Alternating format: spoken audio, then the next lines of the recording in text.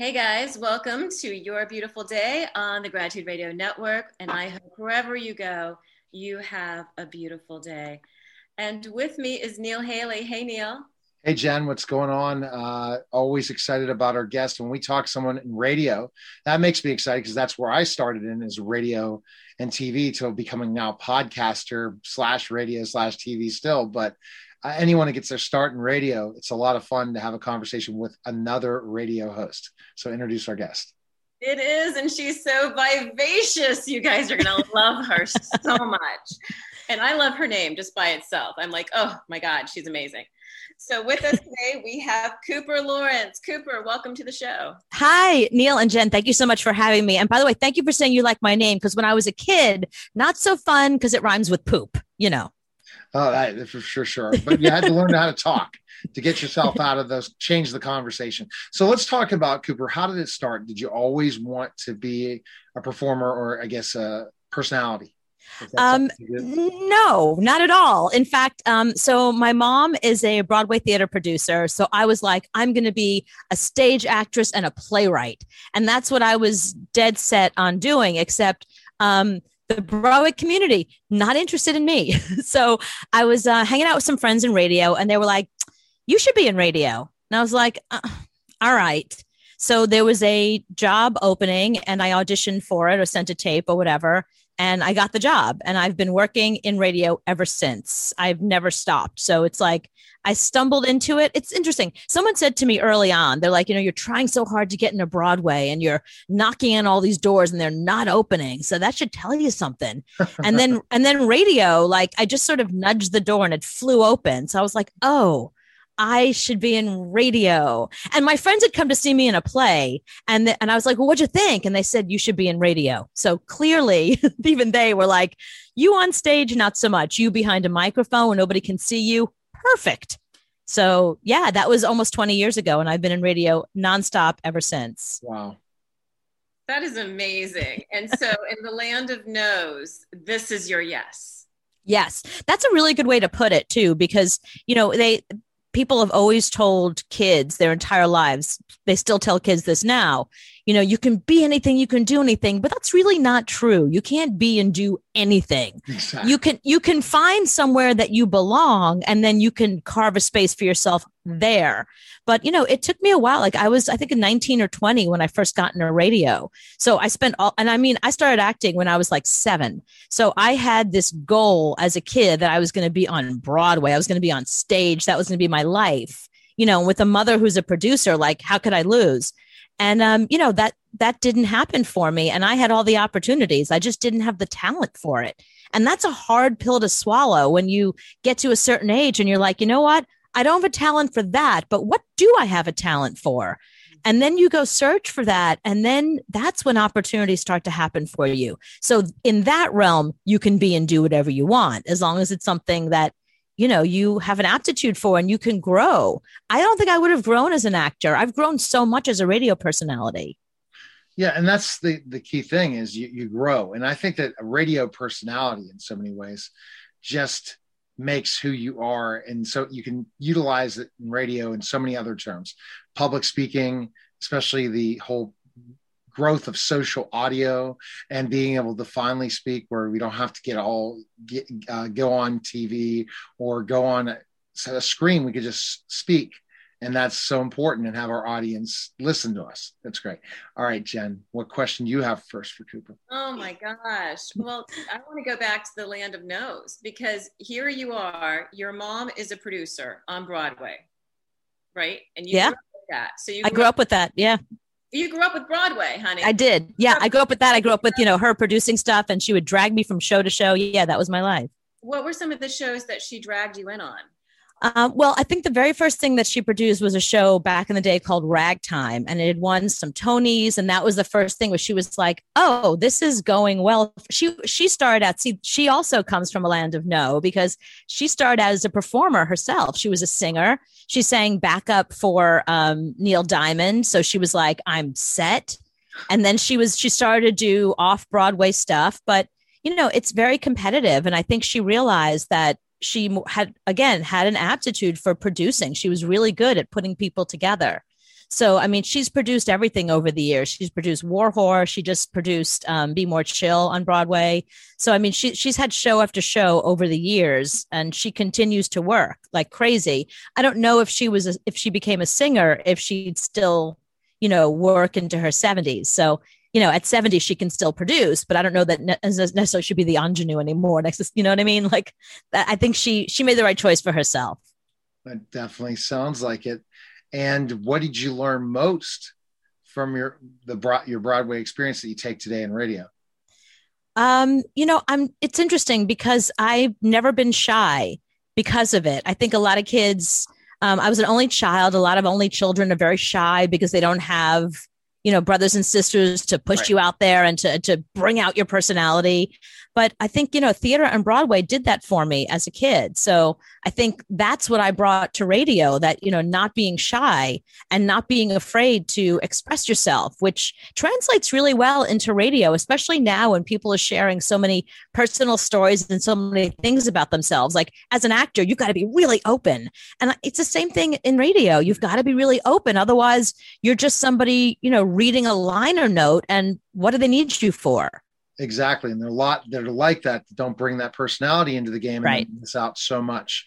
They don't go into the personal connections. They don't listen to the answer the guest has. So they go into a totally different thing. So it's a process, and then you never know where that conversation leads in so many ways. And I think when you look at this, so the experience, Jen, so far we're hearing is that Jen also loves the stage. She is in the stage. She is a producer as well. You guys have a lot of connections, and it's funny, you weren't even booked for this till the last minute. And I know you're a huge replacement. I mean, we're like, all right, perfect. I said perfect. I said perfect. Yes, perfect situation, because we both are radio, both performers. I'm a former professional wrestler, so I was on a different stage in the wrestling ring as you were trying to hit it but I found out that radio and performing is my love, and I had to go back into teaching to figure that out. Go figure, right, Jen? Well, it's kind of funny. You're still teaching, Neil. I know. You're I'm still using teaching. That's where the brand has come, is where I've done all these things in 11 years, but I finally found it, thanks to Clubhouse, that I'm a great teacher. That I could. Neil, let me ask you the same question you asked me. So, what was it about wrestling that prepared you for where you are now? See a host asking that. I think that wrestling, I learned a lot, but I wasn't the best in mic work. I was not, because they were casting me in the wrong character. I'm a legitimate 6'10", so I was they were, trying to be this big, dumb goof, and that's just not who I was.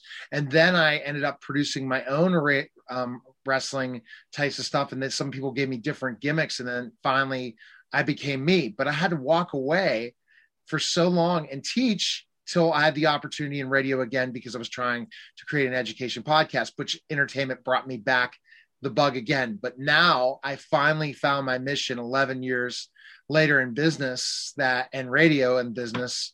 Wow. You know what? I shouldn't have gotten rid of the education part of the gimmick.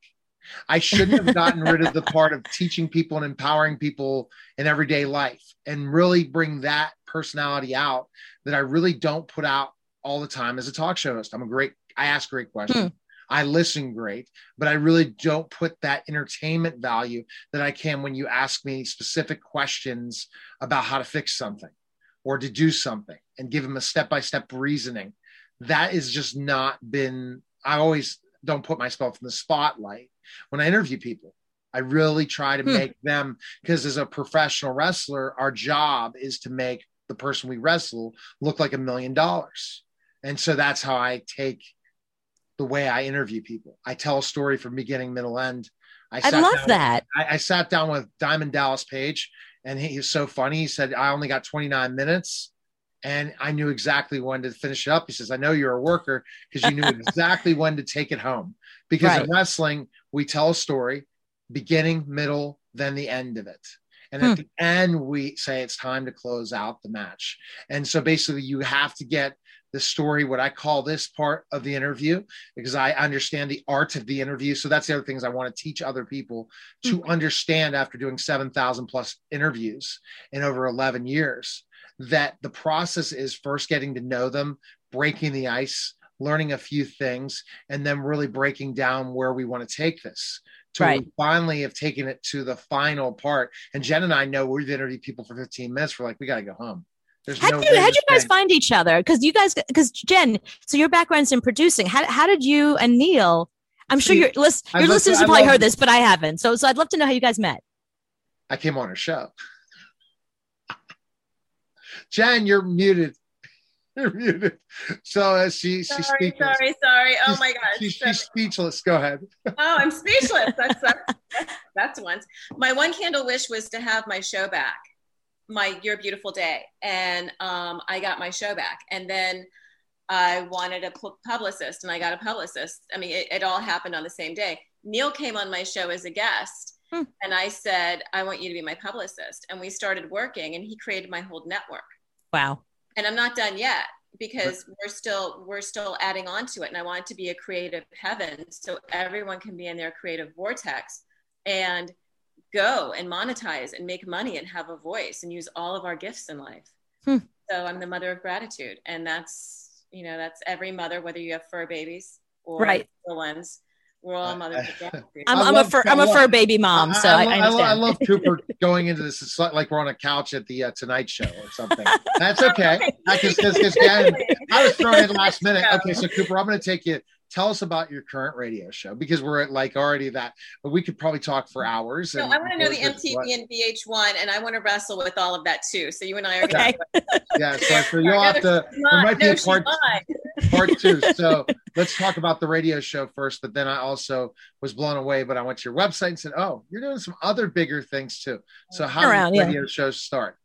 So Anthony and I started doing this radio show when I'd gotten my own radio show. I'd been at Z100 for years. I'd been at other stations for years, and they were looking for just a female host that was kind of in my space.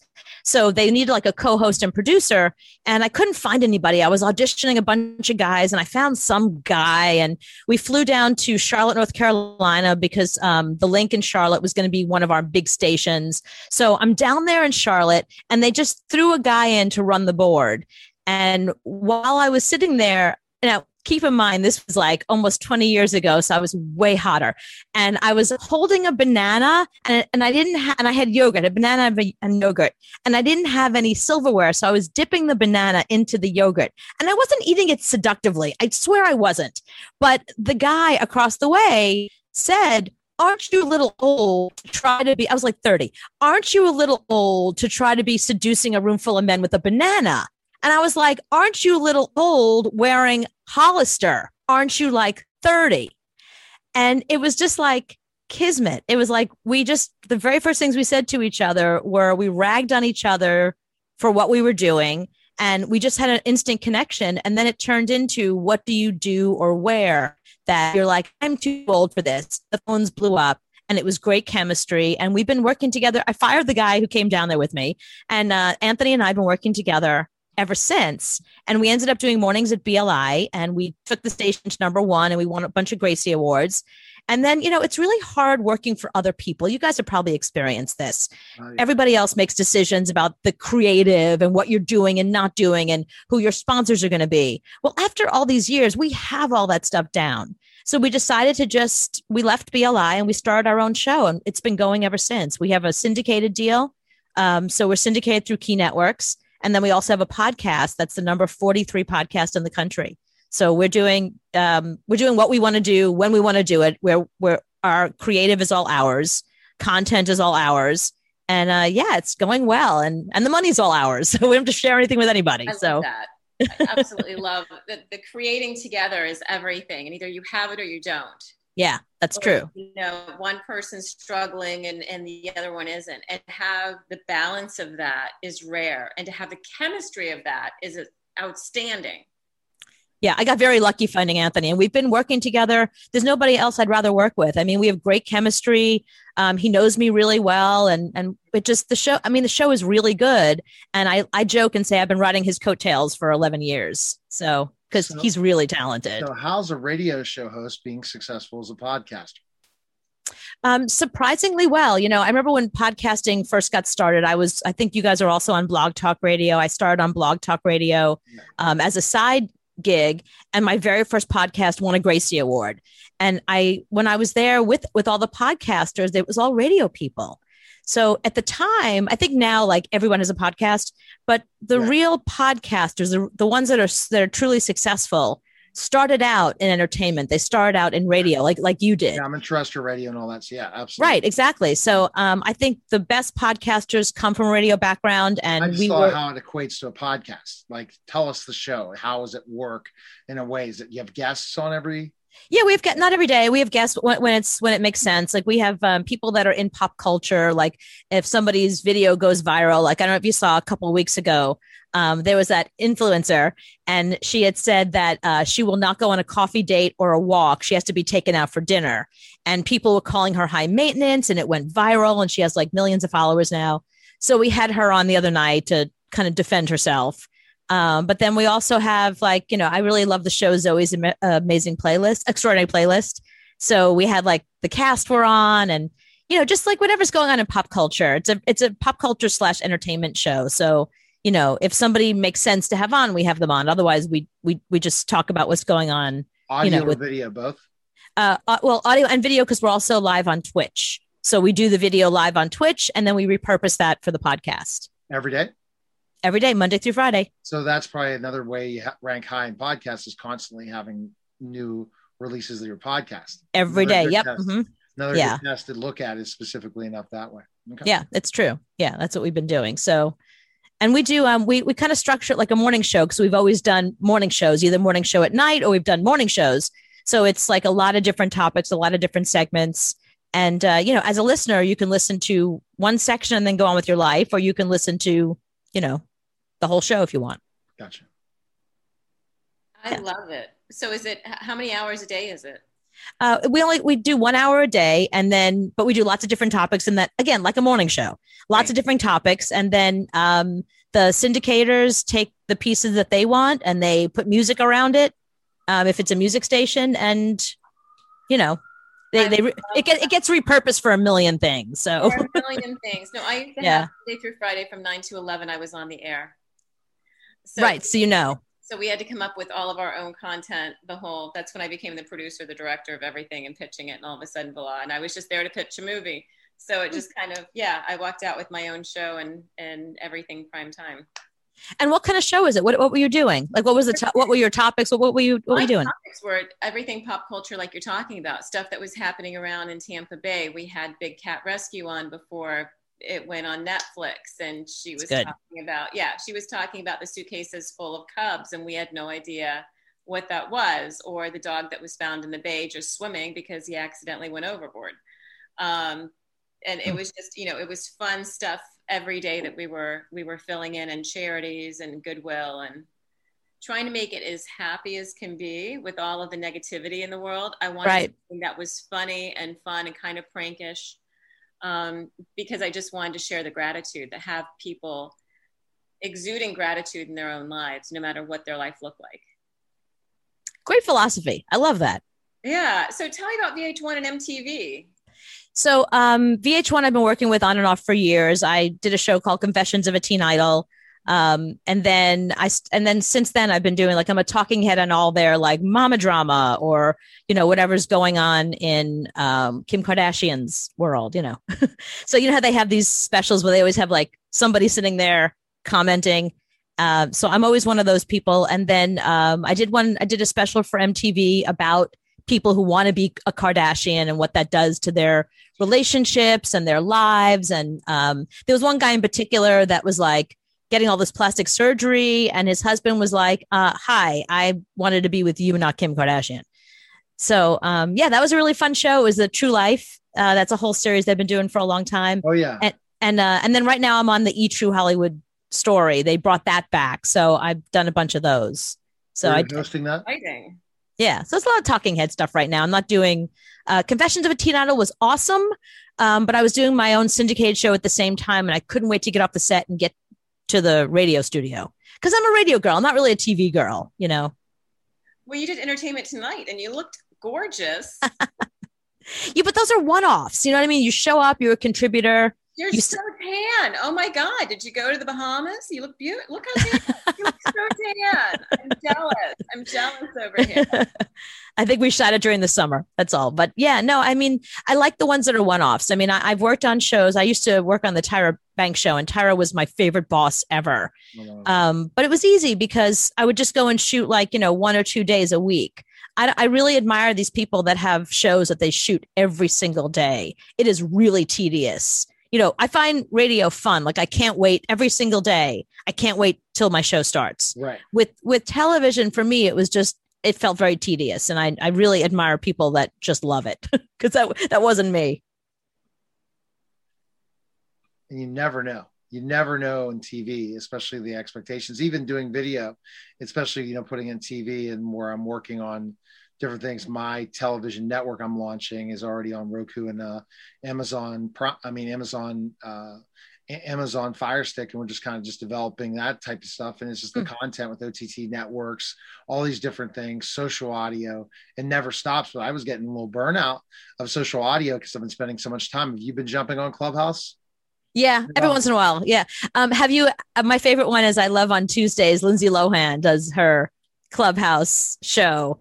And I love that she's become an expert in everything. It's my favorite one because no matter, they'll have an expert on like telling her something, but she always knows better. So really? it's I didn't even know that. Yeah. I don't recall it. Yeah. I do a lot. I do rooms for Club Pod, which is the largest podcasting group on Clubhouse. And it's pretty interesting. You'll have to definitely check it out there. What kind of stuff do you talk about on Club Pod? Club Pod, we're just basically going to focus on teaching people how to be successful podcasters, from how to start, scale, and monetize your podcast, to just specifically what setup, how to get it out there, where to, how to book guests, any types of questions I write for Podcast Magazine as well. Oh, wow. I didn't know there was a podcast magazine. That's awesome. Steve Olsher is the owner of it, and he basically, there's some really interesting things he's doing, but we have different celebrities on his covers, different things like that. So again, I wouldn't have known about your podcast. So isn't that amazing how, you're out there everywhere, and yet people still don't know. Everyone doesn't know you. So even though they know you from specific things, right, it's continuing the promotion of the radio show and the podcast. What's more important, the radio show or the podcast now? Where are the way things are going? What do you think? I mean, for us, it's the same thing. It's how people consume information. Some people want to watch the show live on Twitch, and some people, they'd rather be in their cars or however they listen to their radios now, since people are not really in their cars as much. And then there's people that would prefer to listen to the show. I mean, even when I was at PLJ, like everything we did at PLJ, Z100, BLI, all the stations I've been at, everything we would do during the morning of the day would then become a podcast because, if you miss the show and you still want to listen to it, it's an opportunity for the station to monetize it, but it's also an opportunity for us to, get our name out there. But no, we get a lot of press on our podcast. We had this whole thing back and forth with Kyle and Jackie O in Australia. And that was we got press in the Daily Mail and Page Six. And I think that really put us on the map, because when you look at our podcast under entertainment, we're in the top 10 everywhere right now. So it always takes that one thing that, people, it draws attention, and then suddenly people are like, oh, that's pretty good, I'm going to keep listening. And then it's all word of mouth. Exactly. Yeah. So Jen, ask that gratitude moment, because we're getting close to running out of time. Oh, we are, but I have one thing that Cooper is really good about, and I want to share this with our listeners and everyone that's watching.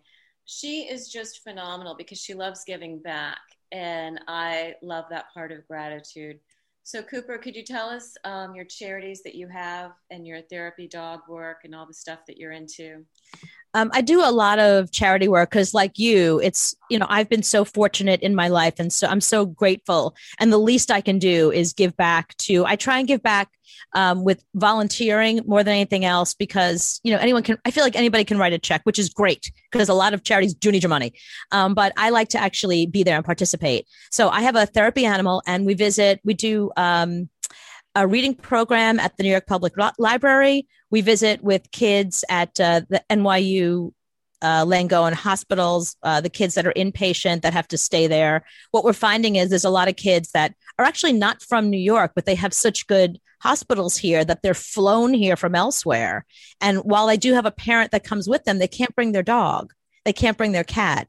And, a lot of kids become very depressed. So I show up with this big, giant, white, fluffy dog named Marconi, and they get, they're happy for the first time. They feel, that animal love is really special. So I'm just holding the leash. It's the dog who's doing all the work. So yeah, I'm really into the therapy animal work, and we do therapy animal work in hospice. Like anybody who wants us, we're part of Pet Partners. So I'll get an email and they'll be like, they need you. And, we just throw on our vests and run over. So yeah, I like being there in person and seeing people benefit from a visit with, a big fluffy animal. That is so sweet. And that's one of those things that it's universal because of the unconditional love that goes with it. Right. Yeah. And then seeing a lot of, kids, we work a lot with the kids who are going through physical therapy as well. And they're afraid of these big contraptions they have to get on. So we've trained the dog to get on the treadmill with them or to help them upstairs. So he does participate in their physical therapy after they've had all of their surgeries. So it's not just the visit. He also participates in helping them with their physical therapist go through the therapy, which, if you're a kid, it's scary. There's a lot of equipment, a lot of, medical professionals, and then this dog is there. So you're more likely to do what it is that your physical therapist wants you to do if the dog will do it with you. So yeah, it's kind of nice. Yeah. And some of the physical therapy equipment, it's kind of scary. They'll have half of a car. So to teach you to get right. in the car, walk up stairs that go nowhere, walk back down. Yep. So as a kid, you're not going to understand. This is like the land of broken toys, Right, exactly. Yeah. Mm-hmm. Yeah. They have bus stops. I mean, some of them, they really like go all out. It looks like a movie set. But you're right. I mean, and the littler the kid is, and then, there's kids, like I said, from other countries that English is not their first language. So it's all very intimidating. So I think it makes them feel better to have a dog there, and they've gotten to know the dog because we visit them, every week. We're there, same day, same time. So we go through the therapy with them and we help them. So yeah, I mean, it's again, it's nice to be a volunteer rather than writing a check. At least for me, everyone has their own way that they give back. For me, I like physically being there and being able to help a person if I can. Right. You're really in the trenches like I am when it comes to giving back. I want to be there. I want to see the smiles on the faces. I want it to be my time and to have that impact, especially with animals. I just think that that's beautiful. And that's a beautiful day. And that's a way to have a beautiful day. I have a question. I ask all of our guests one question. And to me, it's really important because I want to know exactly when did you pinpoint this gratitude moment. It's one moment in your life that changed everything and brought you to where you are right now. For me, I am always grateful to my listeners because I'm aware that without them, I wouldn't have a career. I wouldn't be who I was. And I remember the first time when I first had my own radio show, and you know how it is. You're in a room by yourself talking into a microphone. You think people are listening, but you don't really know. Somebody had sent an email and said that they were going through chemotherapy and it was a really intense time. And our show was super funny. And they loved to sit there while they were in chemotherapy, listening to us and laughing. Because like I said, it's like a morning show. We had a room full of people and we just had a great time every single night. And I was like, wow. So it's not just people in their cars being like, these idiots. There's actually somebody out there who needed to hear us during a difficult time in their lives. And we were there for them, which I never even considered. And that was the moment that I was like, wow, I am really grateful to our listeners because they take us with them during the important times. We're not just background noise. We matter. And it's because of them. So at that moment, I'm always so grateful. I know it's all about the listener. That's beautiful. Yeah, because we share our lives with our listeners. Right. Neil. All right. So Jen, we're ready to close out. It's so great to talk to Cooper today. And Cooper, I just tell you, we could talk for hours, especially about, trading war stories of radio and different things and all these amazing things happening. It's awesome. Congrats again for the success of the podcast and radio show. Thank you. And of course, I have so many more questions for the two of you. So we need to do another hour together. Yes, exactly. Exactly. I always book solid. That's a good thing, I guess. Yeah, that's great. All right, Jen, go ahead and close us out. Well, we'll have to come on your show for certain. Absolutely. So much fun. So much fun. thank you so much for being with us today. How can people find your information, where you are, what you're doing next? If they go to cooperandanthony.com, they can find if there's a station near them that plays our show, or how to find us on Twitch or the podcast. It's all there on cooperandanthony.com. Awesome. Thank you so much. We have been listening to the vivacious Cooper Lawrence, who is an amazing woman, podcaster, Thank you. Announcer, TV host. What do you want to do? Everything, because she can. And I am so thankful that you were on our show today. And Neil, thank you for being with us. It's You're always welcome. Amazing. I always love having you with me. And remember, wherever you go, bring gratitude with you. And regardless of what your life looks like, remember, you're blessed, you're loved, and you're sacred. I love you. Mwah. Have a beautiful day.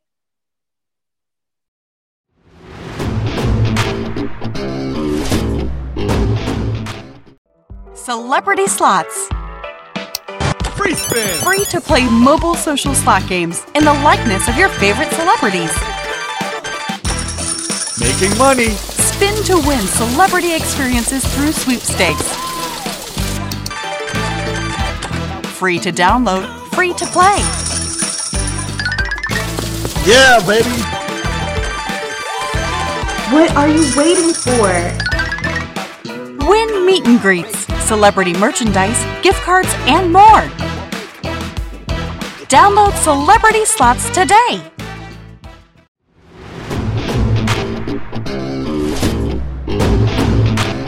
YouTube and Facebook. Larry Forletta from Forletta Investigates. How are you, Larry? And, I want to learn more. We've learned a lot about you in the last couple episodes about podcasts, about different things, but I thought we have a great topic for us today to talk about, because I think this is an important one, because we have misconceptions. We just don't really understand why hire someone like this. And I'll tell you about the topic, but I want to say hi to you first. How are you? Hey, Neil, it's good to be with you as always. And thanks for having me on your show. And shout out to the Facebook people that are trying to guess who I interviewed a couple days ago, and I finally had to give it up, and that was Abby Lee Miller of Dance Moms. But we have another famous Pittsburgher in Larry Forletta. So let's kind of jump right into specifically enough. Why should we hire a private investigator? Because we know, we talked about this at times. We think of private investigators as people that kind of are shady. The preconceived notions that they kind of didn't want to be in law enforcement, but you don't fit that bill at all. You're the guy that did your time. You did amazing work as a DEA, as a law enforcement agent, and then you took on your career in private investigation. But really, people just look at what they see in the movies. Yes, and unfortunately, there's always a big misconception about private investigators, as seen on TV. But there is private investigators. I would say the majority of us are professionals that want to do the right thing, give the client the satisfaction and the help that they truly need in their case, whatever it is, whether it's a criminal matter, civil matter, personal matters. The one thing that people don't know is that there's probably over 50,000 private investigators here in the United States. And private investigators are civilians. They're not law enforcement, so they have no authority, but they're licensed. And each state has different licensing requirements. And so, and the other thing that a lot of professional investigators do is they join associations, and they become members of those associations because, there's continuing education involved in those associations. For example, I belong to one called PALI. It's the Pennsylvania Association of Licensed Investigators, another one in Ohio, and then another one that's an international organization, which actually started here in Pennsylvania, is called Intelenet. So, and there's probably 300 or 400 private investigators throughout the United States and internationally. So it's a great network with a lot of professionals, and that helps you do your job much better. That's great that you're certified, that you have your license. That's an important thing that people don't understand, that I can't just become a private investigator. I can investigate things. I'm an investigating journalist. Why can't I be a private investigator, Larry? Why can't I just do your job? Tell me why. Well, first of all, in Pennsylvania, for example, you have to have, a prerequisite number of investigative hours to become licensed. So usually, if you're a seasoned law enforcement and you've conducted investigations somewhere in the nature of a couple thousand hours, that qualifies you as a start to become a private investigator. And you meet all the other expectations. You have to be licensed, bonded, and actually you are appointed through the court in that particular location. So if it's in Allegheny County or Lawrence County or wherever, the court actually has to sign off. You have to have, basically people, behind you and things of that nature so that they're getting the right person. But yeah, you are licensed in that particular county, usually approved because you have to petition the court. You usually, you hire a lawyer, which I did. They petition the court, and then, you have references that you have to use. And then once they approve it, then you begin to move on. And plus, if you have a company, your company has to be registered as a state in the state that you're licensed as. So like I have an LLC, so we're licensed and registered in the state of Pennsylvania. Wow. Okay. So why hire? You talked about the misconceptions, but then let's talk about why hire a private investigator. Well, each situation is different, but I'll try to narrow it down to some reasons why you should. And we'll talk specifically about what type of cases that I'm referring to. So let's start with the criminal defense side, that a lot of criminal defense lawyers will hire private investigators. I mean, generally speaking, they look at the background of the private investigator, see what their qualifications are. Usually it's a word of mouth, referrals. And generally they want you to be able to either enhance or help mitigate their case. So if it's a criminal defense case, you're going to go out and interview witnesses and bring that information back to the lawyer. And sometimes that helps them make a decision as to whether they're going to go to trial or they're going to take a plea. And it all depends on the case and the circumstances. So that's one part of it. And plus the fact on the legal side, criminal defense side, lawyers can't go out and be their own witnesses. So that's why they hire private investigators. So that process begins right when a court case opens up? Yes, and a lot of times because the attorneys know that there's going to be, they may have a number of witnesses that they may want interviewed. Just like anything else, sometimes they procrastinate and then they wait to make a decision, or they got to, discuss it with their client, whether to bring us in or not. So sometimes, we're playing catch up to, learning more and gathering more information about the facts of the case. Interesting. I would not have thought that process. So let's just say that you committed not a murder, but some sort of crime that is going to go to court, and then it could be in deep trouble. It could be something, and there are witnesses to testify against that person.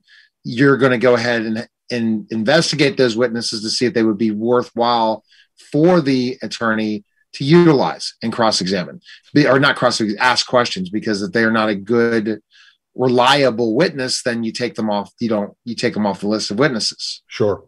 Well, we'll call. I have been involved in homicide cases, but let's talk about a sexual assault type case, where let's say it's a college atmosphere, which I've had those cases, and there was a bunch of students around, and one particular individual makes an allegations against another. What were they doing? They were drinking or doing whatever. And the next thing you know, you're out gathering the facts from the other individuals that were at that particular party. what was the person like? Were they intoxicated, et cetera, because now it comes down, it's a credibility issue in a lot of these, as they call them, he, she said type cases. Right. Exactly. It becomes a credibility issue. So you want to make sure that the witnesses that you either interview or you develop during the course of the investigation are credible. So you have to have a lot of training and experience to be able to do that. And that came from my, 30 years in law enforcement and interviewing thousands of people to just, to try to see whether they are a credible witness that's going to have to testify in a court case. And so it's a process of elimination. And then usually I'll meet with the lawyer and I'll say, okay, I interviewed A, B, C, and D. Here's what I think. Or sometimes we'll bring them into the lawyer's office and we'll both proceed to interview them. And then we discuss it. What do you think? Do you think this person's, credible, and et cetera? And, so we check out the witnesses as thorough as we can, and then we sort through everything else. But that's kind of how that process works, especially in those types of cases. So before the first time where they interview them, the lawyers don't want to waste their time if they know to even interview them to prep them. They don't even want to waste their time if they're not a credible witness. So that's why they have you come in and dig deep to find out. Exactly. And that's one of the main reasons behind it. And then the other thing is the reason why we interview them, because say, for example, I was interviewing you and you told me something different at the time of the interview. So I would be called in as a rebuttal witness against you to what you actually said to me during the course of an interview. That's why the lawyers want private investigators to go out, do those interviews, because in reality, that private investigator is that lawyer's witness, should it become necessary in that case. So tell me about other reasons to hire a private investigator. That's a great reason, especially if you're a lawyer and you want to get to win the case. Yeah. Well, and that's always the case, but when you look at a lot of these cases, whether criminal or civil, you have to try to jump ahead of the ball game, so to speak, to try to minimize court exposure. Because back to the criminal side, our criminal justice system would be clogged if we didn't do plea agreements and things of that nature. It would just shut it down. So a lot of times what lawyers are looking for is to mitigate the information that their client gave to them, and plus the facts that we're able to come up with. It's the same way in a civil case, whether it's a personal injury case or anything like that, we do the same thing. So we try to gather all the facts, and it's important. What I always try to stress to the lawyers, whether it's on the criminal side or the civil side, is to get in touch with us ASAP. Don't wait, 2 weeks or 3 weeks down the road and say, oh, I think I need a private investigator. Okay. Because we want to be there from the beginning of the case with a complete understanding of it. And the reason why I say that is because that's what I did for a living. As a DEA agent, when we initiated investigations, myself and the prosecutor worked together from the time that we opened the investigation to the time that we went to federal grand juries, to the time whether we went to trials, or to the time there were plea agreements. So it's like a team concept that everybody knows what each other is doing and what our set of responsibilities are. So the same thing, again, that to me is the way I've applied all my cases, using that theory and how I learned that over time, of trying to get that information, jump on it and move on it as soon as you can. Because the problem with witnesses is memory. And sometimes their memories will fade. The longer you go waiting and waiting and waiting about a situation, now you got to try to rehash the information that they already have. All right, great. The other things we talked about before, background checks, we talked about that we've already had on the show. We talked about looking at specific employment stuff, and we also talked about spousal abuse, not spousal abuse, divorce proceedings, investigating people that are trying to get out of paying alimony. Right. So what other things? Why hire a private investigator? Well, the other thing that we talked about was child custody. Yeah.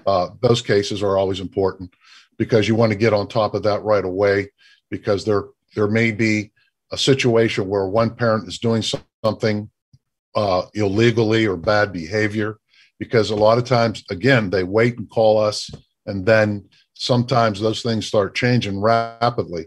So it's best, if you're going to hire a private investigator, don't wait to do it. Pick up the phone and call somebody. And so what we do is, when we get these calls from people, we immediately respond. We'll call them back if we're not answering the phone for whatever reason, and we'll discuss their case right off the bat and see if it's a fit and see if we can actually help them. That's kind of the way we look at it. Any other things we would think about when hiring a private investigator that we might have missed in the last couple episodes we've covered? Well, you want to make sure, again, as a lay person or somebody looking to hire a private investigator, look at their qualifications. Always make sure that they're licensed and insured, bonded, et cetera, because that's important for you to make decisions. Because, people call me and say, well, I've never worked with a private investigator. I really don't know, how this works. And the other thing that they don't understand is that you got to pay the private investigator. I tell people, be prepared to have a budget for your case. Don't think that you're just going to pick up the phone and it's going to be done for free, because that's not reality. Private investigators have a business to run, and they have issues just like everybody else. So I always tell people, make sure you have a budget in place that you think that you might need, because prices for private investigators, they can run from $75 an hour to $250 an hour. It just depends on the firm, the case, everything. So I always, try to tell them so that they have a clear understanding. Now, so what we do is we have agreements that we sign and have the client sign to make sure they completely understand the services that they're getting. And we explain it to them with this agreement. And then we have agreements, also with our lawyer clients as well. Okay. All right. So very, very interesting stuff. And I think that you just also look at different things involving protecting people. Do you provide those types of services as well, where if you're looking at issues where, tips involving security, look at active shooter types of things, certain crises that occur in certain buildings, things like that. One of the things that we do is that, for example, employee terminations, we'll work with that company for them to terminate an employee, whether we do surveillances on them, go with them when they talk to the employee. We've done a few of those.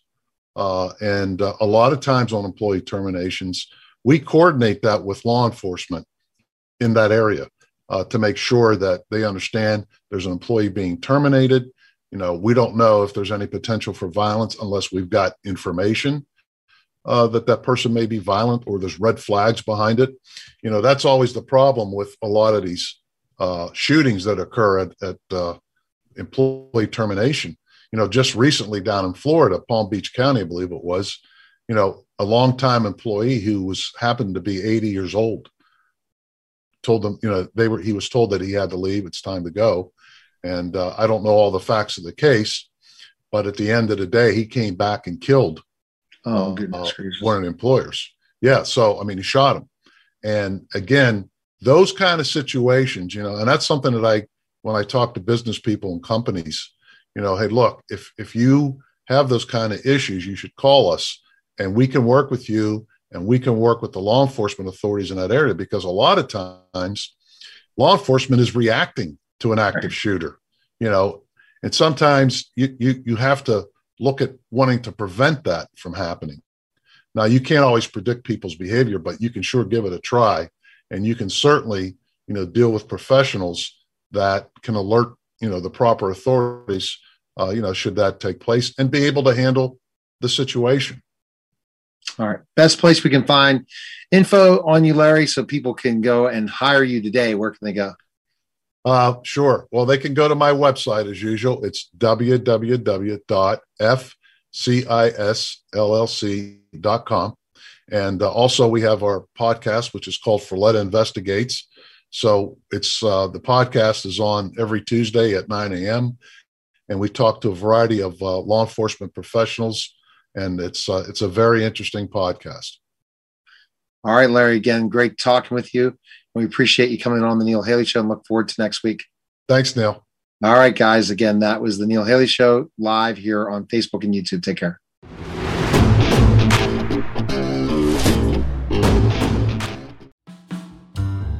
Please listen to the Forletta podcast. Larry Forletta, a retired DEA agent turned private investigator, will bring you true life stories on the war on drugs with some of the most infamous international drug traffickers of all time. To name a few: Pablo Escobar, Manuel Noriega, Joaquin Guzman, aka El Chapo, and other related real-life crime stories such as Waco. For more information, please visit his website at www.fcisllc.com.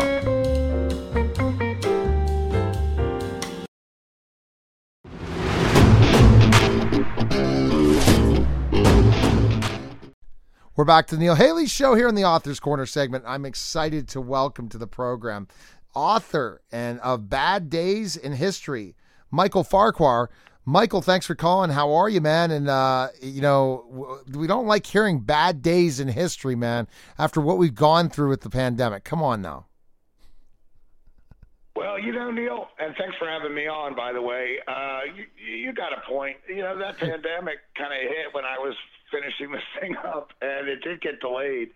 So it's emerging. As we emerge out, we'll just let some of the history's bad days bring us away from our own. So I'm trying to be funny. That's a good way to break the ice. Your final interview of a tour.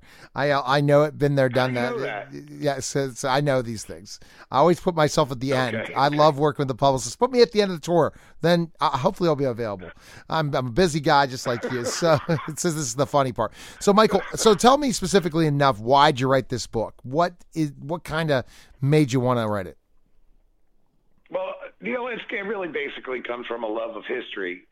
It comes from that interest in those episodes of history you never learned in history class.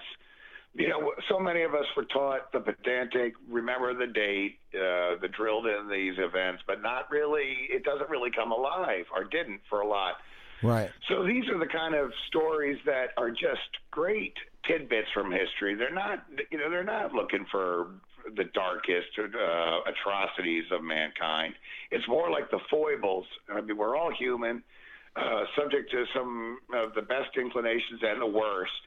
And this is about historical figures who are either creating bad days or facing them in kind of more of a light way. And it covers the spectrum of all different kinds of history, military, royal, Hollywood history, every kind of history.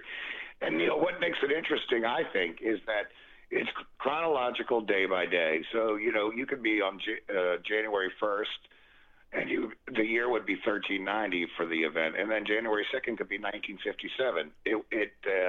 It takes you all over. So if you're bored by one topic, you just skip to the next chapter, which is the next day. So it's people who like to read bite-sized history, hear a good story, read a good story. Right. Don't have a huge attention span like me, who does not, and just enjoy it, or know people who love this kind of history. Yeah. Excuse my voice. That's we okay. got some wacko allergies in DC right now. No. So that's Vaccaro. So Michael, that's one of your bad days in history when you lose your voice. So we understand. Yeah, well, I think people would be happy to hear that happen.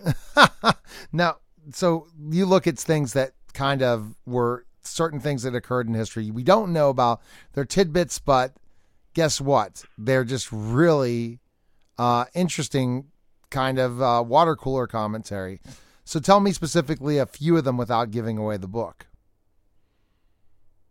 Well, as I mentioned, Neil, it jumps all over time and it jumps all over the arenas of history. So, I mean, on one day you've got the Beatles getting attacked at the British Embassy. Another day you've got King George V getting euthanized so that his death would make the morning papers and rather than the less esteemed evening papers. You got President Andrew Jackson's parrot getting foul-mouthed at his funeral and escorted out. I mean, excuse me again, the Enron Code of Ethics published in 2000. In 1672 when Dutch citizens ate their prime minister.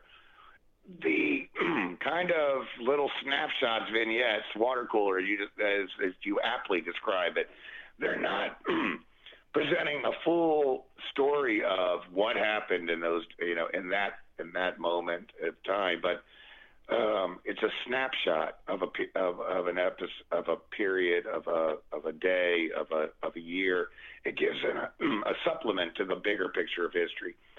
I like to describe it a little bit as if, we revere our founding fathers, we idolize them, we have them enshrined in marble, and we treat them as omniscient demigods. Well, these guys were just guys, and they couldn't stand each other most of the time. They were squabbling all the time. But yet, in the middle of not liking each other in this hot-ass Philadelphia with B.O., they hammer out a new nation. So the stories of them not getting along at all are great, and they're interesting, but they also serve maybe a little higher purpose, is to humanize these guys and really, really captures ultimately what they accomplished. Because when you're a demigod, nobody's surprised that a demigod can forge a new nation. But when you're just a petty, jealous, or angry guy who's the other guy gets on his nerves terribly, and you still manage to do that, well, that makes it interesting to me. See, this is all fascinating stuff for sure. And so, because you never know when someone that we idolize as a god just has a bad day. We all have bad days, and that's the truth. And we sometimes make fools of ourselves, where really that's not the history of us. So that's what this book's all about, if I'm gathering it in so many ways. So where's the best place we can connect with you and learn more about you and purchase your book? Where can we go? Well, I don't have a website currently. Anybody who wants to ask me any questions can just email me at farquharm@msn.com. You can get my books and learn about them online or at your favorite bookstore. It's pretty widely available. This new one just came out on Tuesday. It's in all the stores now. I think it makes a great Father's Day gift, since that's around the corner. For the excuse me again, for the history buff fathers in people's lives, or for just anybody who likes a good tale. You don't have to be devoted to history. You just they're great stories, I think. And so that was my goal, is just to weave tales, truthful tales of wow moments in history, really. All right, we appreciate you stopping by. Thanks for coming on, and thanks for coming on the Neil Haley Show. Take care. Hey, Neil, thanks a million. All right, take care. You're listening to the Neil Haley Show, and we'll be back in just a minute.